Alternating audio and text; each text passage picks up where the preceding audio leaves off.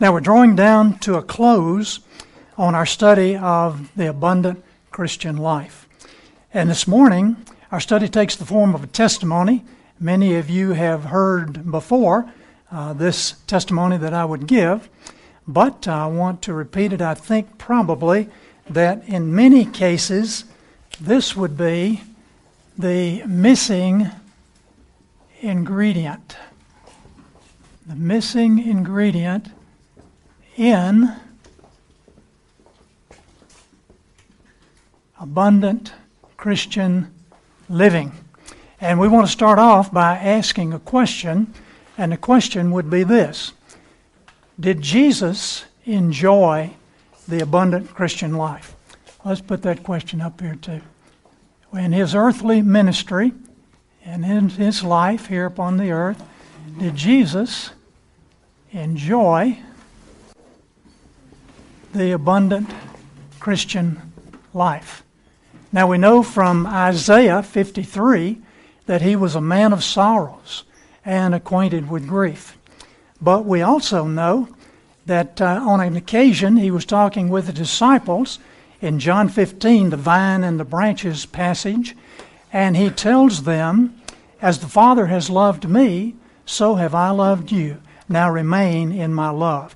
If you obey my commands, you will remain in my love, just as I have obeyed my Father's commands and remain in his love." But listen to this next verse, 11. "I have told you this so that your joy may be full. My joy may be in you, and your joy may be complete." Now that word for full, pleroo, means filled up. It's taken from the metaphor of a jar or some kind of vessel that's filled with liquid, water, or something else, and it's filled up to the brim. And it's used by Jesus in his parable on the kingdom of God being like a net that's thrown out and it gathers all kind of fish and they sort the fish. But that net is full, and that's the word used here. Your joy will be full. That sounds like an abundant life to me, if we have the fullness of the joy of Christ in our lives. And of course we see back in Psalm 16 that in his presence is fullness of joy. So I'm suggesting that Christ was the quintessential model of abundant Christian living. He had agape love flowing out of his life, and anytime you have agape love in your heart, that's going to mean joy. A joy for you, as in Christ's case, joy that's going to be spilling out on others as he ministered to them. I'm suggesting that Jesus did live the abundant Christian life. So if he lived the abundant Christian life, I want to look carefully at his life and see if there's anything there that might be missing in my life. What do you think the ingredient is going to be? I'm going to suggest it's going to be. Now, I have to tell you that the application of what we're talking about this morning is varied. There are many different ways to apply what we're going to be talking about. When I was a young man, about 30 years of age, I knew there was something missing in my life. Yvonne and I had just left the family business in a small town, and we had moved to a large town. And I was working at a church and a Christian school, and there were more students and more people, and the students had a lot of things on their mind and more challenges, and we were living a very busy life. And frankly, I kind of ran out of fuel, and I was pouring out of an empty cup, so to speak. I didn't know exactly what it was that was missing in my life, but I felt like there was something missing. I didn't think it was knowledge that was missing, because I knew a lot more than I was doing. I was in seminary. I had read some books. I'd studied some books. I went to seminars and conferences and listened to good Bible teaching every Sunday, so it wasn't a lack of knowledge on my part. But somehow I didn't seem to have the spiritual stamina to get that stuff into action in my life in such a way that it was going to produce what Christ said it would produce. One thing would be the peace that passes all understanding. Now, I was pretty heavy on doing. Oh, I was doing all kind of things. I was gone every day and every night, and Sunday was really a busy day. And things were kind of lean at home. We had 2 little children at that time, and things just weren't working out the way I thought it should. Have you ever heard that? Anybody ever tell you through the years? Things are just not working out right. My marriage is not working. My job's not working out like I thought it would be. My spiritual life is lacking. That happens to be the case with a number of people. Because as we said when we began, many people live the Christian life, but not all people live an abundant Christian life. Some people are just kind of scraping through and hoping for the best. I had a devotion time every day, but it was get up early in the morning. Not every day, but I tried to have one. And it was maybe 20 minutes. I've got to get out of here. I'm in a hurry. I got to get to early morning Bible study or prayer meeting or something going on. So it was click, click, get it done, bam, that's it, we're gone.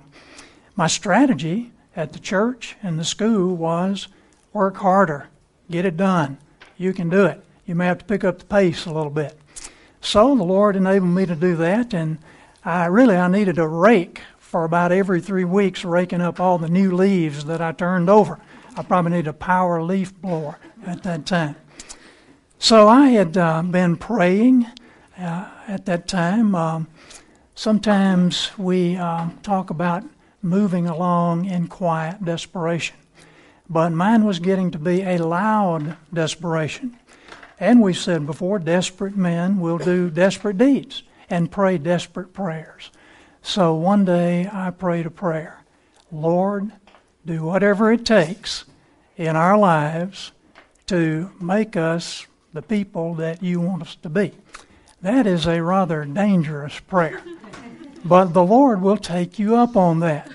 And lo and behold, he did several things, but one important thing that he did was to send a man to our church. Now, we had many people coming through our church, men and women giving a testimony, and just amazing speakers from everywhere. And this one guy wasn't a big name speaker. I don't remember his name today, but he was a Navigator fella, and those guys were pretty sincere about living the Christian life. And so he gave a message. And he said, you need to do what Jesus did. And I wondered, what is he going to say? What is he talking about? And so he said that Jesus did a certain thing in his life, and that didn't register in my mind immediately as anything really outstanding. I mean, it was something that I already knew. Now, I'd been taught very well what the confession says. Christ is the Son of God, the second person of the Trinity, being very equal, being very an eternal God, of one substance and equal with the Father. And when the fullness of time came, he took upon him a man's nature with all the essential properties and common infirmities thereof, yet without sin. Now, the question that I would ask this morning is, was Jesus being equal with God what gave him an abundant life? Well, I don't think that was the key, because in Philippians 2 we see that he emptied himself and took the form of a servant, being made in human likeness.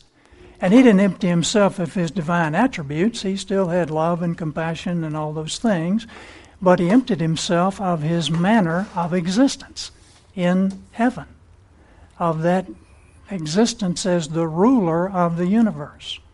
He came down here as a person, one of us, to serve, and he placed himself under the law to fulfill the law. And he did fulfill the law perfectly. So there must have been something else in his life that enabled him to live this abundant Christian life. I mean, there were many things, but this seems to be a more important thing, a larger factor in his life. Here's what it was. He invested a lot of time with the Heavenly Father. Now, somebody said, oh, I knew that. Right, but are we doing it? Well, that's what I had to ask myself that day.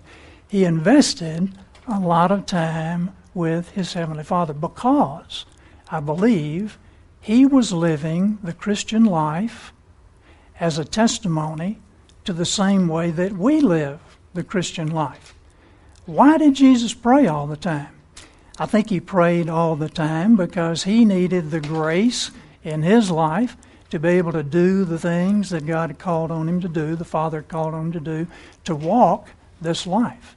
Now, if you think about the scorn and the ridicule and the contempt and the torture and everything that Jesus went through, both mental, emotional, and physical, then if he has joy in his life, he must have some secret that's really not a secret, but an ingredient that produces these things in his life. A private ministry of prayer. Now, he's omnipotent. He's omniscient. When he's in human form, he's not omnipresent, but he knows what's going on all around. But he's living this Christian life in the same way that we are supposed to be living, and that is in the power of the Holy Spirit. Now, some people would say, well, he's just a mystic. He just liked to be alone and liked to be out there wandering in the wilderness, but I don't think that's it at all. I think he was setting an example for us. We have the same power that was available to him. He's sitting at the right-hand throne of God. We do see amazing miracles at three particular periods in Scripture, so we don't always see the healings and the amazing walking on water and those things, but we do have the power of the Holy Spirit to accomplish what God has for us in our lives today. You remember when Jesus was tempted by the devil. He had power to resist that. And we might say, well, it didn't look like much for temptation to me, but we hadn't been fasting for 40 days. It was probably something to consider for him. Well, there's really only one way you can get that power. You remember that Simon the sorcerer tried to buy the power in Acts 8, and Peter got on his case pretty quickly about that. The only way you can get the power is the way Jesus got the power. You get the power from the Father through the Holy Spirit as you invest in the means of grace. And this means of grace that we're talking about this morning would be some extended time in fellowship with the Father. Now, how many of you have had in the past or have now one of these bracelets? You have one of those? Yes. What would Jesus do? Well, we're going to change that a little bit for our purposes this morning, and we're going to ask the question, what did Jesus do? And so let's just put that up here. Let's say, what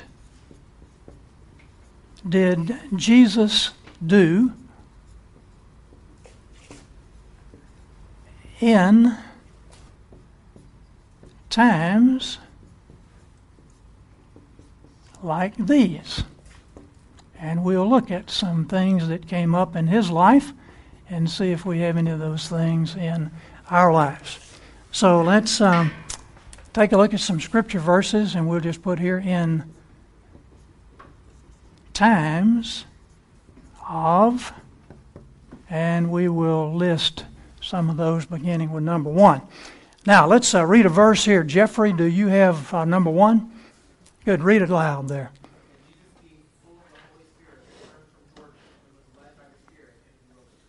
Okay, that's Luke 4:1. This is the beginning of Christ's public ministry, and he is led by the Spirit into the wilderness to be tempted there, we know, of the devil.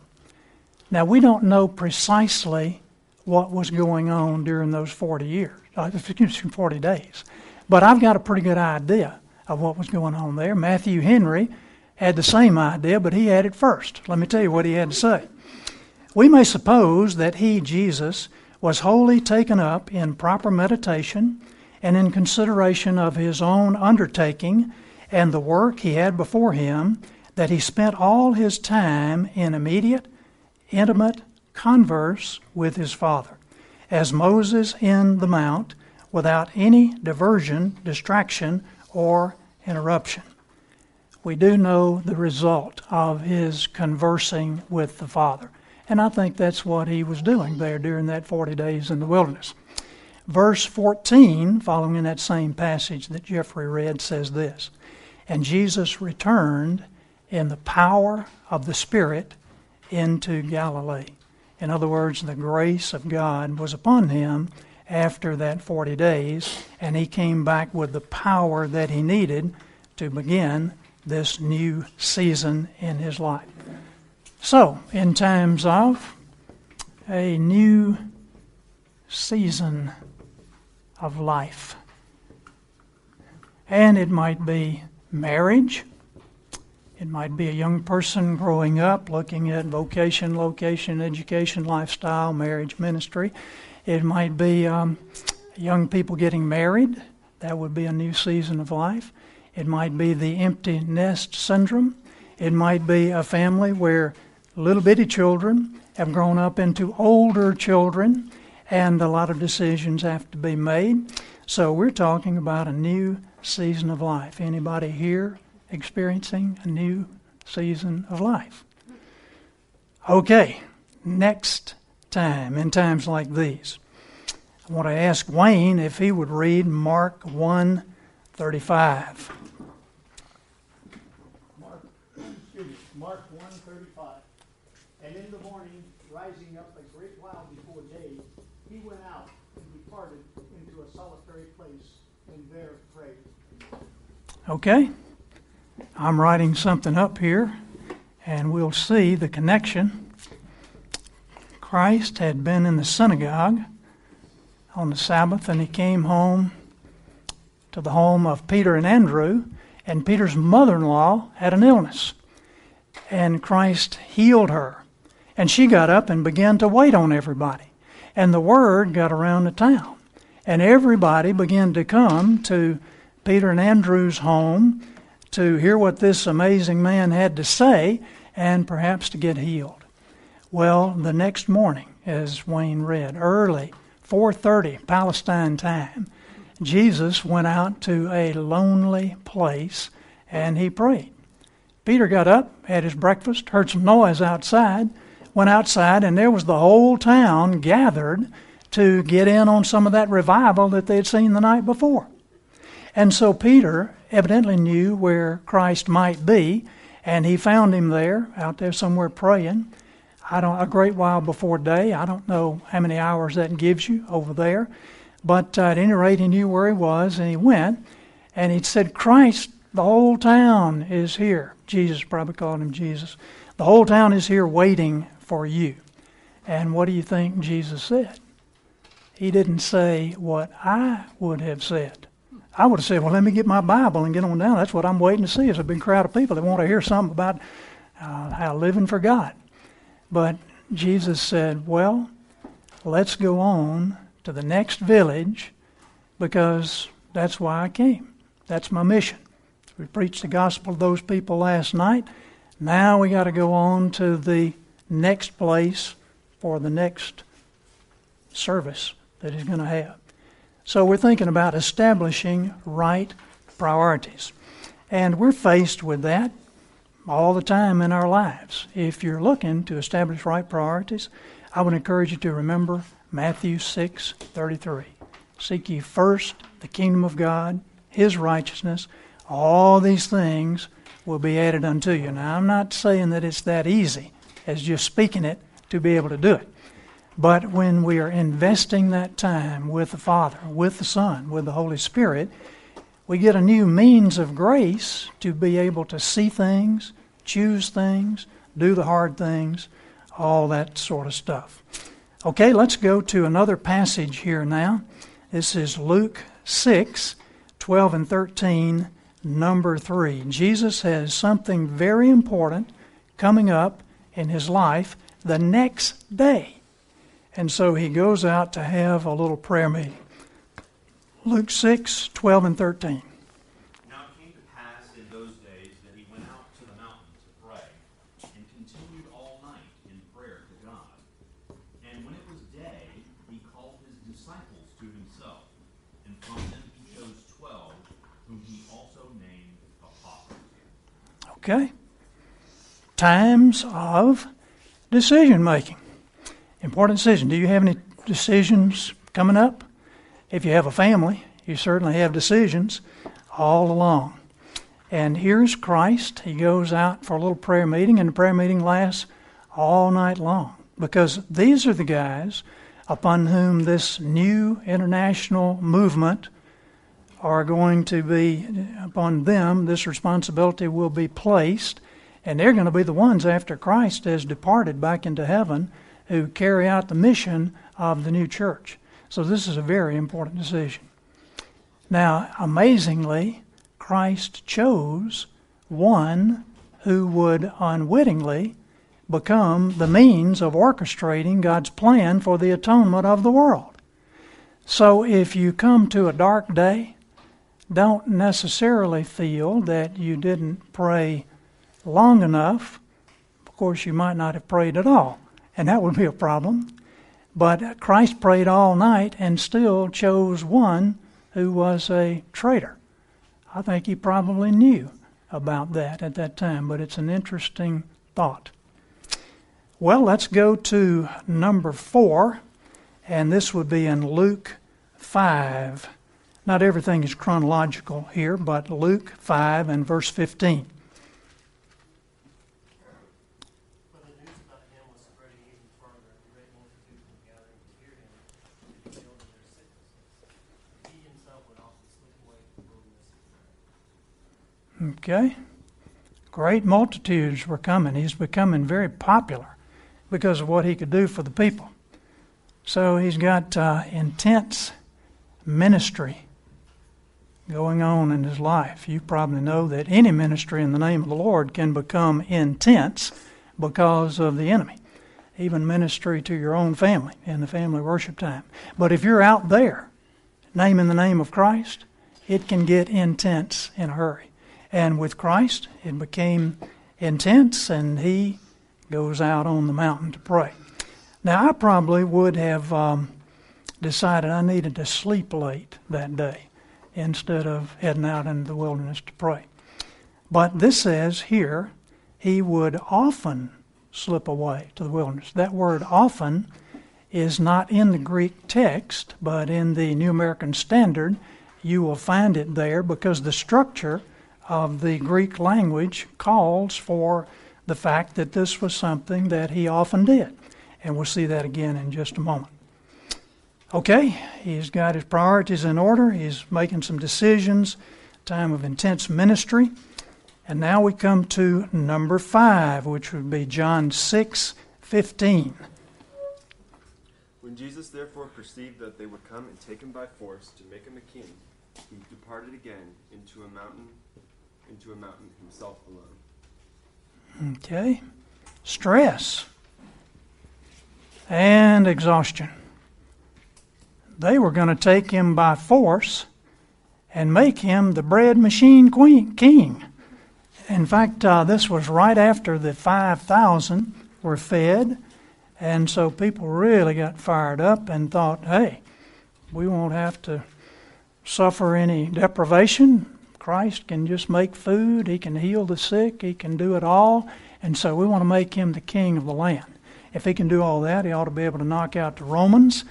And so here we go. And he departed alone into a mountain himself. Now, what do you think he was doing when he departed alone into a mountain? Maybe he was meditating on the cross. Perhaps he just needed a quiet time to do some thinking. Maybe he was listening to his Father. But in the companion passage of that in Matthew, we're told exactly what he was doing. Let's read Matthew 14 and verse 23. And after he had sent the multitude away, he went up to the mountain by himself to pray. And when it was evening, he was there alone. Okay? He was praying. That's what he went out there to do. So here's a time of stress for him, People were getting kind of pushy about this thing, and they wanted him to step up and be the Messiah of their dreams and take over the Romans, but that wasn't the nature of his kingdom. So if we go out to invest that time with the Lord, that's how we get more grace to face the decisions, to face the circumstances. What did we say? People, things, circumstances. Worry about people, things, circumstances. That's where we get the answers. That's where we get the grace to be able just to keep on going if we need just to keep on going in a situation that we can't change. So here is Jesus, and he is coming toward the end of his earthly ministry. And all the way through, we're seeing that his strategy is to get out there on the mountain and get with the Lord. Can you do it in 20 minutes? That's a good thing, I think, to have a 20-minute daily devotion time. That's a real good idea. But I'm suggesting that at some point, we need that time with the Lord, that unhurried time where we can think about things, where we can listen, and where we can project into the future based on what God may have told us in the past. Now, I would say that this is more difficult for ladies than it is for men. But I think it's more important for men as spiritual leaders in the home, in the church, so forth, to be doing this. Men don't have to fix the meals, take care of the babies, all those things typically. So men do have jobs, but we have to figure what's our priority. Is it to invest some time with the Lord? If you did it once a year, that would be once a year. If you did it once a month, that'd be 12 times a year. Maybe it's an afternoon. Maybe it's a morning. Maybe it's an early morning where you get up early and just invest that time with the Lord. For the ladies, it's good to have some time with the Lord, but you might have to do it the way Yvonne does it, 2 a.m. in the morning. I'm not recommending that as a long-term schedule. But just to get that time to be able to think things through, to be able to lift up everything in prayer, to be able to get the joy that comes from being in the presence of the Lord. Well, we come down to the last one, and this is Luke 22. We're going to read verses 39, and we're going to skip to verse 41, and we'll see what's going on here. This would be Luke 22:39. And he came out and went, as was his custom, to the Mount of Olives, and his disciples followed him. And he withdrew from them about a stone's throw, and knelt down and prayed. Okay? There are the two verses that we mentioned, 39 and 41. He went out as was his wont in the King James, W-O-N-T. What is that? That was the usual. That was his custom, to go out to this place. We know that Judas knew about that. We're told in the Gospel of John, Judas knew exactly where he was because he went out there all the time. And what he went out there for was to pray. He had been out there on the Mount of Olives every evening that week while he was teaching there in the temple. So he went out to pray as was his custom. Listen to verse 40, the verse that we skipped there. He said to them, that's the disciples, pray that you may not enter into temptation. I think he put that verse in there for me because I'm the one that needs to be praying instead of sleeping, just like those disciples on that occasion. Now, sometimes we're not sleeping physically, but we may be sleeping spiritually, and we may not see the spiritual danger that exists in our culture or what's going on in our nation, Washington, D.C., all these crazy things that we hear almost weekly now. But if we're awake and alert spiritually, we can be ready.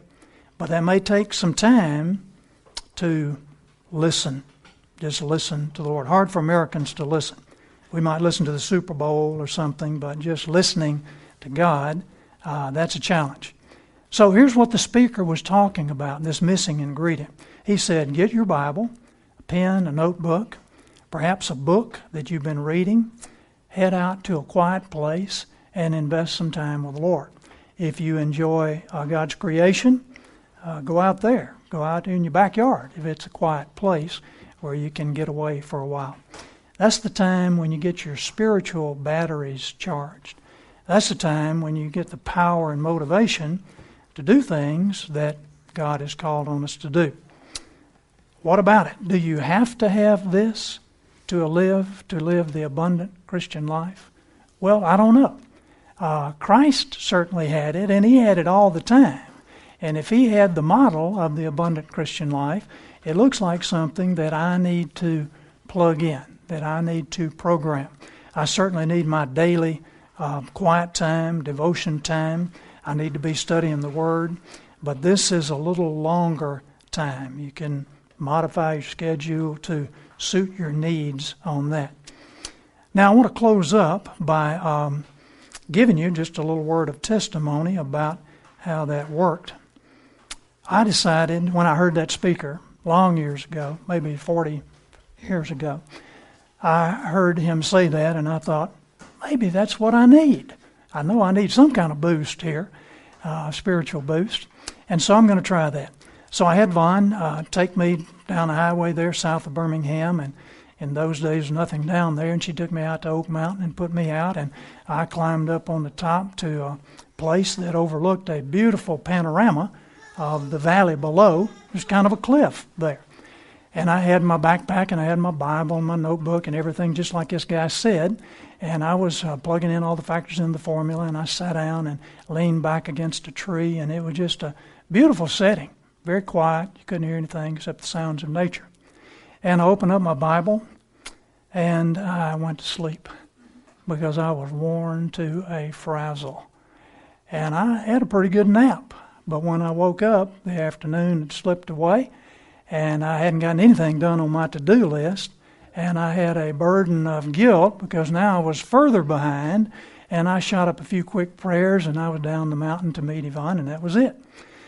And I thought, I don't have time for experimentation on these things. I don't know if I'm going to try this again. But I thought, well, I will try it one more time next Wednesday. Same time, same place. Climbed up the same mountain, got up there on top of the cliff where I could see everything, and put my back against that tree, and I couldn't keep my eyes open. And just as consciousness was beginning to fade, the Lord appointed a serpent. And it was a big black serpent. And it climbed up over the cliff right in front of me. The cliff was about where Nanny Rose was sitting, and the tree was about right here. And that snake crawled up and it crawled right in front of my feet and then back down over the cliff. By that time, you can imagine I was wide awake. The adrenaline was pumping. The Lord knows how to get your attention when he wants your attention. All I could think of was, what if I'd been asleep and that snake had crawled up in my lap? That would have been a terrible experience for me. So I was tuned in. I got my Bible. I started praying. I started thinking about things, and that began a series of investments that I found I had to have to make it in the ministry. That's continued on through the years. I would have to say that's been the mainstay of my spiritual life. There have been many other things in times of study and good times, but being there, I love to be out in God's creation, and being out there was the thing that carried me through. And it was also the time when I got my best creative ideas with regard to ministry, with regard to the family, with regard to anything that was going on. Well, one Monday I was out praying. This was back in Alabama. And there was a place over on Beaver Mountain where the family knew I would be if they needed me. And so sometimes members of the family would come up there and pray with me. And this time Lucy came up. And Lucy was in tears because she didn't know what was coming next in her life. She was 19 years old, and a lot of her friends were going off to the University of Alabama and Auburn, and everybody would ask, well-wishers, well, what are you going to do? And you got to have a good answer, or you just don't feel right about it. So she came up to pray, and we were crying out to the Lord that day. What do we do next? What do we tell people? And she was crying literally, and I was crying out figuratively. But it was an intense time there on the mountain. So we prayed, and we just asked the Lord to show us exactly what he wanted us to do. And I knew what I had in mind for Lucy. I wanted her to have something that she knew how to do that she could carry on into the family, so that when she had children, she could be doing the same thing at home that she'd be doing out somewhere else if that's what the Lord wanted her to do. So she went down the mountain, and I finished my prayer, and I came back, and that week some amazing things happened. First of all, she was interested in art and calligraphy, and she got a call that she had been finally included in an art class of a famous artist there in Alabama that she had signed up for, I guess, more than a year before, but she was in the class now, and she really loved that class and profited from it. Well, she had a piano teacher that was about like her grandmother, an older lady who was a concert pianist, I believe studied at Juilliard or one of the conservatories. And this lady that week said, "Lucy, you need some elementary piano students, and I'll help you with this. You can teach at the little Methodist church right next door to my house, and I'll take you down to the music company and get you an account and get you set up there. And if you have any problems, you just come over here and I'll help you with it. And here are the people who are looking for piano lessons that I don't have time to teach." So she had a full roster of piano students. Then she went on Wednesday afternoon to something called Kinder Music. Little bitty kids get together and they beat on pots and pans and do all these things that have to do with music. And so her teacher said, "Lucy, I've got too many students, and I've got a whole bunch of little brothers and sisters that need to be in an elementary Kinder Music class, and I want you to take the class, if you will, and you can do it here at my house. Got all the instruments, everything ready to go, and here's the roster." And both of these, see, were paying jobs. These were paying customers. And so that week I got a call from a guy who had been a counselor at our church camp, but he now had a PhD in Christian education, and he was opening up an inner-city school for students in Birmingham. And he said, "Yeah, come on down here and visit us. I'm going to show you what we've got." And this school was big news in the community. It had all kind of business people behind it and everything. So I went down, and he said, "Now, Bob, why don't you come down and lead the chapel program and then teach character training in the different classes during the day. And just come down here one day, and you take the whole day." Well, I thought about that, and I said, "Well, what if I bring my daughter with me? She could help me to do that." And he said, "Oh, you bring anybody you want to bring. Just come on down and do it." So Lucy and I would get up early in the morning on one of the days in the week, and we would pack our lunch, and we would go down to the school. And that was quite an education for us in the school there. Most of those children didn't have fathers, and just a lot of other things that we could talk about. But it was a great time for us of learning, of teaching, and it was a whole lot of fun. Then we would go over to the botanical gardens or somewhere and have our picnic lunch and talk about everything in the world. And then Lucy would teach her piano lessons and Kinder Music. And then late that afternoon, we'd get in the car and drive back home out in the country. We had plenty of time to talk. Young ladies like to talk.